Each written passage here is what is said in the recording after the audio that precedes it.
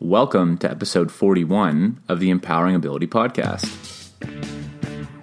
Welcome to the Empowering Ability Podcast, where we get you and your loved ones impacted by disability the information needed to live a full and meaningful life. Now here's your host, Eric Gall. Hey friends, welcome to the podcast. I'm your host, Eric Gall. Today is a repodcast or a repost of a clip from episode 6 with Keenan Weller and Al Condalucci. And on this podcast, we discuss social capital, or really building relationships. In the podcast, Al talks about how important relationships are and gets into a lot of the research on how they're connected to our well-being, and just referencing a Harvard study on happiness, relationships are actually the number one factor in our lifelong happiness. So relationships have statistically been proven to be the most important thing in our lives that contribute to our happiness and well-being. Even when we look at loneliness, it can be more damaging to a person than smoking.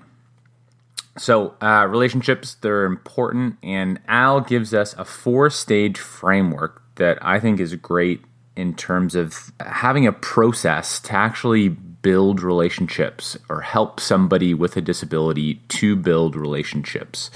And it gives us a starting point and a process to start to work through to help someone to build those relationships. And in this clip, Keenan Weller of Live, Work, Play also shares how they're using this framework to help individuals with disabilities to build relationships. He talks about how it's not easy, how it's hard work, and he really shares kind of that experience and shares an example as well, which will help to give some context to those of you that are interested in doing this work, or that are already doing this work, to share that some of those experiences you're going through, you're not alone. One quick thing I wanted to share as well to highlight the importance of relationships for people with disabilities is in a conversation with Al Condalucci that I didn't record. We talked about the theory of 150. So the average person has about 150 connections or relationships that they can maintain at any specific time. So Al's now doing the research to look at the relationships that a person with a disability has, and he's seeing that the average for a person with a disability actually sits around 25. So much less social connection for a person with disabilities compared to the average person. And when you think about relationships, Al explained that you can look at it in terms of, kind of concentric circles. So a circle within inside of a circle. So if you can picture kind of 3 circles. So you have one bigger circle, and then one kind of in the center of that circle, and then another one that's kind of like a pin dot in the center of those 2 circles. So the one in the kind of the bigger outer circle, those are your general connections, your acquaintances, people that you know.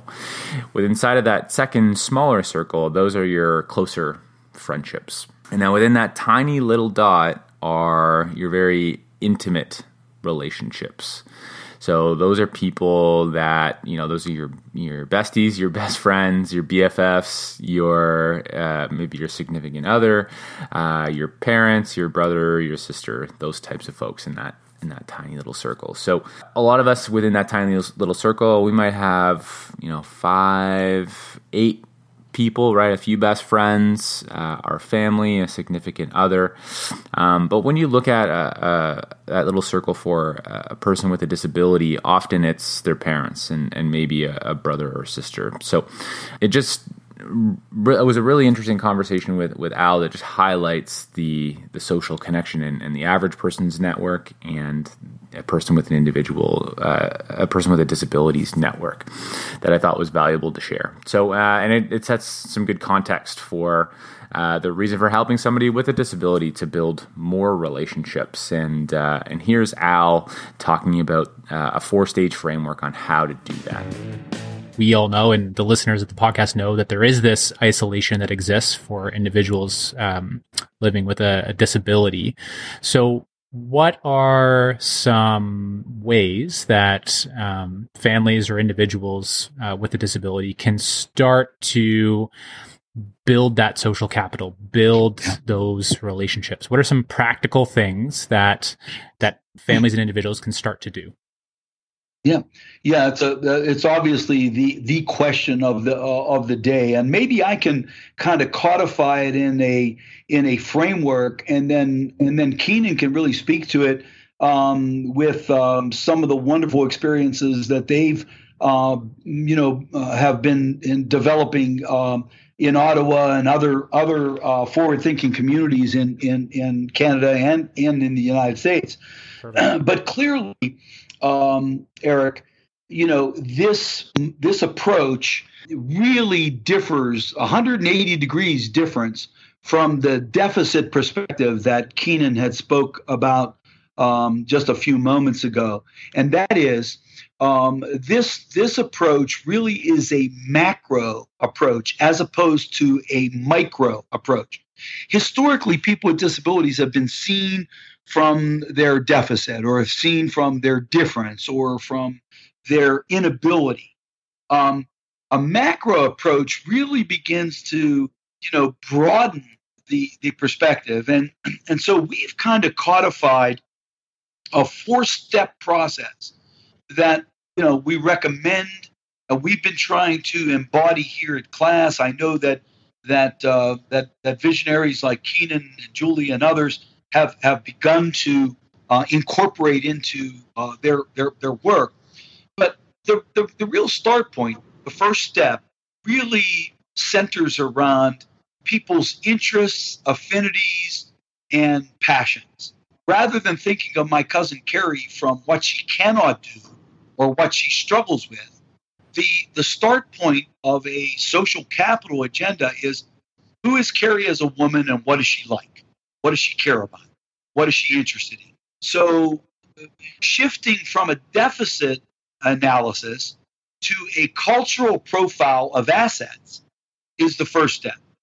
The second step is then beginning to say, where do these interests and affinities that Carrie has, where do they match up in the community? That is, for every interest a person has, there is a matching community, a gathering point of people in the community who like that same thing, who care about that same thing. For me, for example, I love to read, and I really enjoy jazz music, and I love to play golf. Right, these are things that I have affinity for. So if I was looking to build more relationships, I would sort of begin to say, where does my interest in reading match up in the greater community? Where does my interest in golf match up in the greater community? So step 2 is finding the community venue or connection point where people gather around that point of similarity rather than to look at people's difference. So step 2 is finding the venue. Step 3 is an anthropological step, Eric. It is really looking more at what is expected of people when they look to join a club or a group or an association or a golf league or book reading club. What's expected of people in those kinds of community settings, and then really beginning to coach and to prepare the person that you're supporting to understand what those expected behaviors are. And then the fourth piece of the puzzle is really finding a gatekeeper. And when we talk about a gatekeeper, Eric, we're really talking about somebody already in the community, somebody indigenous, who literally can facilitate the new person's penetration. So let me just articulate this in a much more simple way. If I was looking to move to Ottawa, Canada, from Pittsburgh, and I know how important relationships are, that they make me healthier, they make me happier, they make me achieve more, advance more, then how would I build new relationships in Ottawa? Right? So step 1, I would really begin to think of what What do I like? What do I care about? Step two, I would look to find a setting where that interest is celebrated. And then thirdly, I would, really begin to say, what's expected of me when I join something new? I'm going to have to really understand the rituals and the patterns and the expectations of that community. But most important is this idea of the gatekeeper. And the gatekeeper is somebody indigenous, somebody who's already in the community that I would like to join or I would like to be a part of. And if I could find somebody who facilitates my penetration into that community, it makes my building friendships a little bit more easy. It doesn't make it so simple. It's never a simple process. It's always complex. And any of the listeners of this podcast know that when you talk about relationships, it sounds pretty simple, but it's incredibly complex that there isn't one of us listening to this podcast today that has been always successful, ultimately successful in every community that they've been or every attempt that they've made at building relationships. So this is not easy stuff. It sounds simple, and maybe that's why people dismiss it, Eric, or maybe that's why it hasn't really been incorporated more quickly because it sounds so simple. Yet people like Keenan and Julie and others of us who are laboring in the vineyard, we know how complex this is. It is not easy. But there is this methodology in this process that I think if we keep that in mind, it can begin to shift the paradigm from this deficiency approach of how do we fix Carrie's problems to this broader notion of how can Carrie begin to build friendships. Yeah, thank you. I love that. I love that. So, Keenan, did you maybe have an example or two of how you've put that model into action? Sure. Well, you try to do it every day, but I just want to support, that is a bit of the conundrum is the message in many ways is simple, which is why it's effective and people appreciate the message, but the work is really hard. This is much harder than running a day program, getting to know a series of individuals, what interests them, and then the whole new piece of work, which is getting to know your community and learning about new, sub-communities and making those connections and doing the research. I mean, it's a lot of work. What does it mean getting to know someone? Well, that's an endless process, but getting to know them well enough where it's reasonable and responsible to start, trying to help them explore their goals. But I think one of the first steps really with a lot of people is words like belief and trust come into play. So you've got family members there dealing with a lot of painful experiences, as is the individual. And so, when you start talking to them about how, we're just going to match you up with some people who will respect and appreciate you in the community, they might roll their eyes so hard that it gives them a concussion because it's not been their experience. And so communicating that, it's not about this is for high functioning people, won't work for low functioning people. There's some work to be done with explaining that indeed we have had lots of experiences where, non-standard communicators or other people that have had difficulty being appreciated in mainstream community venues.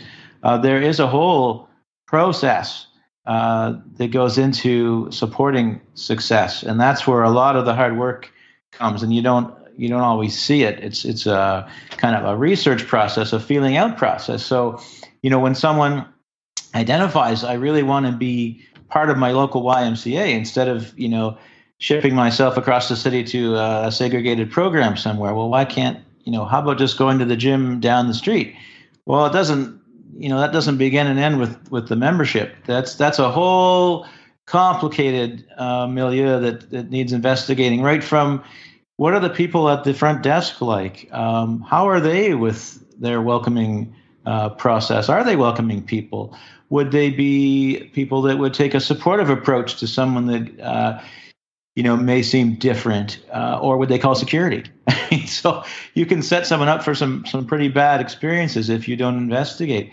And then within that venue, what kind of classes are there? Is it a loud place? Is it a quiet place? And what is this person like? Would quiet yoga frustrate them? Would they prefer to be in a loud venue? Who are the natural welcomers in those classes or environments? And how could we identify them? And what work should we do before the person is even introduced to this venue to mitigate some of these risks? Because I have to say, there's been very complimentary things said, but we fail spectacularly, and that's part of the risk taking. The programs are, there's a lot of control, and you can minimize your risk to sort of systemic types of failure. You just fail overall in not supporting people appropriately. But in terms of supporting people to have a life and to build their social capital, that's a lot of risk, because you can't control the community. You can only seek to understand it and connect with it and be a part of it. And so I think that is also important to keep in mind. So I'm trying to think of a particular success. Maybe the one that's public is a gentleman named Chris Jones, who really wanted to be involved in soccer, and actually wasn't really enjoying. He was involved in some special needs type of soccer, and it clearly wasn't working out. And we thought, well, what else is there?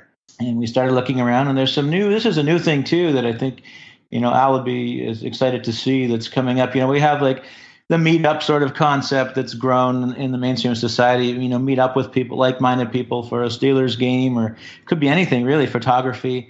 And so, that phenomenon has given rise to new sorts of communities, such as a sports community that has as their mission, everyone can play sports kind of thing. And so there's two of those that have come up in Ottawa. And I know we connected Chris with Ottawa Rec Sports. And, we were set in to go and kind of have a whole meeting with them about, we might have some people with differences and we'll help you with some strategies. And really, in a polite way, they were kind of like, this is the whole idea. This is all about everybody playing sports, and we don't need any convincing, and bring it on kind of thing. And so we still had our doubts, but they found Chris a soccer team, and we had worried early on we'd really screwed up because soccer fields are in demand, and some of these games are really late. And we thought, oh man, we've messed up. There's not even a bus that runs when this game finishes, and we don't even know what happened to him. I didn't realize. So we're all in a panic, and get a hold of somebody from the league, and oh yeah, no, he went out for beers and they drove him home. And I went, oh, okay. And so we started identifying there's a number of these relationships have developed, and that he's not just on the list of people on the team. He's part of the team. And so just like anyone else, everyone got a ride home that night. It wasn't just Chris because he has a disability. There are some people that drive, and there's some people that don't, and there's some people that are drinking, and there's some people that weren't, and they sorted it all out, and he was just a part of that. And so to me, that's just like your 11 out of 10. And it wasn't really much that Live Work Play did. It was just the way that those people organized themselves. And so we're always on the hunt for that, but sometimes it's not there, and so you're working to create it. And I look at a partner like the YMCA, where they've actually worked on their own policies, and they're truly a partner of ours, where if someone that we support was experiencing a challenge, they would reach out to us, and vice versa. And so those sorts of relationships are huge. And then the wonderful thing that happens is, you go from sort of, you can settle with, okay, they're in and everything's fine, but it's how do we go to the next level? So, once people are, I'll say, accepted in an environment, what opportunities are there to elevate their contribution? And I think that whole reciprocity piece that I know Al gets really excited about, and it really is, when you have reciprocity between people, that's when the social capital is really bubbling. It's not just that, oh yeah, we tolerate this person, or we accept them, or we think they're cute, or whatever. It's they are a contributing member of whatever the particular community is, and they're valued as an individual for their interpersonal relationships in the group, as well as their contribution to the group as a whole. And that's where we have to constantly, it's a struggle to remind ourselves, we're not done just because it's going okay. It's what are the opportunities, the emerging opportunities to support this person to advance in ways that would make them happy. A huge thank you again to Al and Keenan for coming on the podcast earlier this year and sharing these insights around building relationships and social capital. And if you want to learn more about social capital from Al, you can check out his book titled Social Capital, The Key to Macro Change. And I will link to this book in the blog and the show notes of the podcast, so you can check it out there for a quick reference and pick that up for yourself. Now, as we head into the holiday season and the Christmas break, I'm going to take a bit of a break from podcasting to tee it up for next year to line up some great guests. I already have a couple of great podcasts lined up for you folks. One coming up with Peter Marks talking about conscious care and looks at alternatives to well-being and adding to our toolbox in terms of what we have available to support people with disabilities.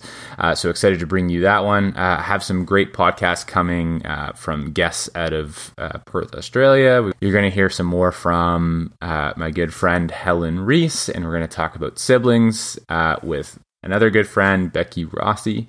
So we've been doing some research on siblings and did a survey of over 400 siblings to learn about the sibling experience. So we're going to share what we've found and uncovered there. So that one's going to be a really exciting episode. And we're going to have much more on siblings as well. So stick with us into the new year. Excited to bring you some fresh new content. And I wish everyone a happy holiday season, a Merry Christmas, and we will catch you back in the new year. And thank you so much for listening to the podcast today. If you like this episode and you think you know someone that would benefit, please share it with them. Be a part of the change to think differently about disability. Thanks for listening to today's podcast. Visit us at empoweringability.org for more podcasts and resources to help you and your loved ones impacted by disability build a full and meaningful life.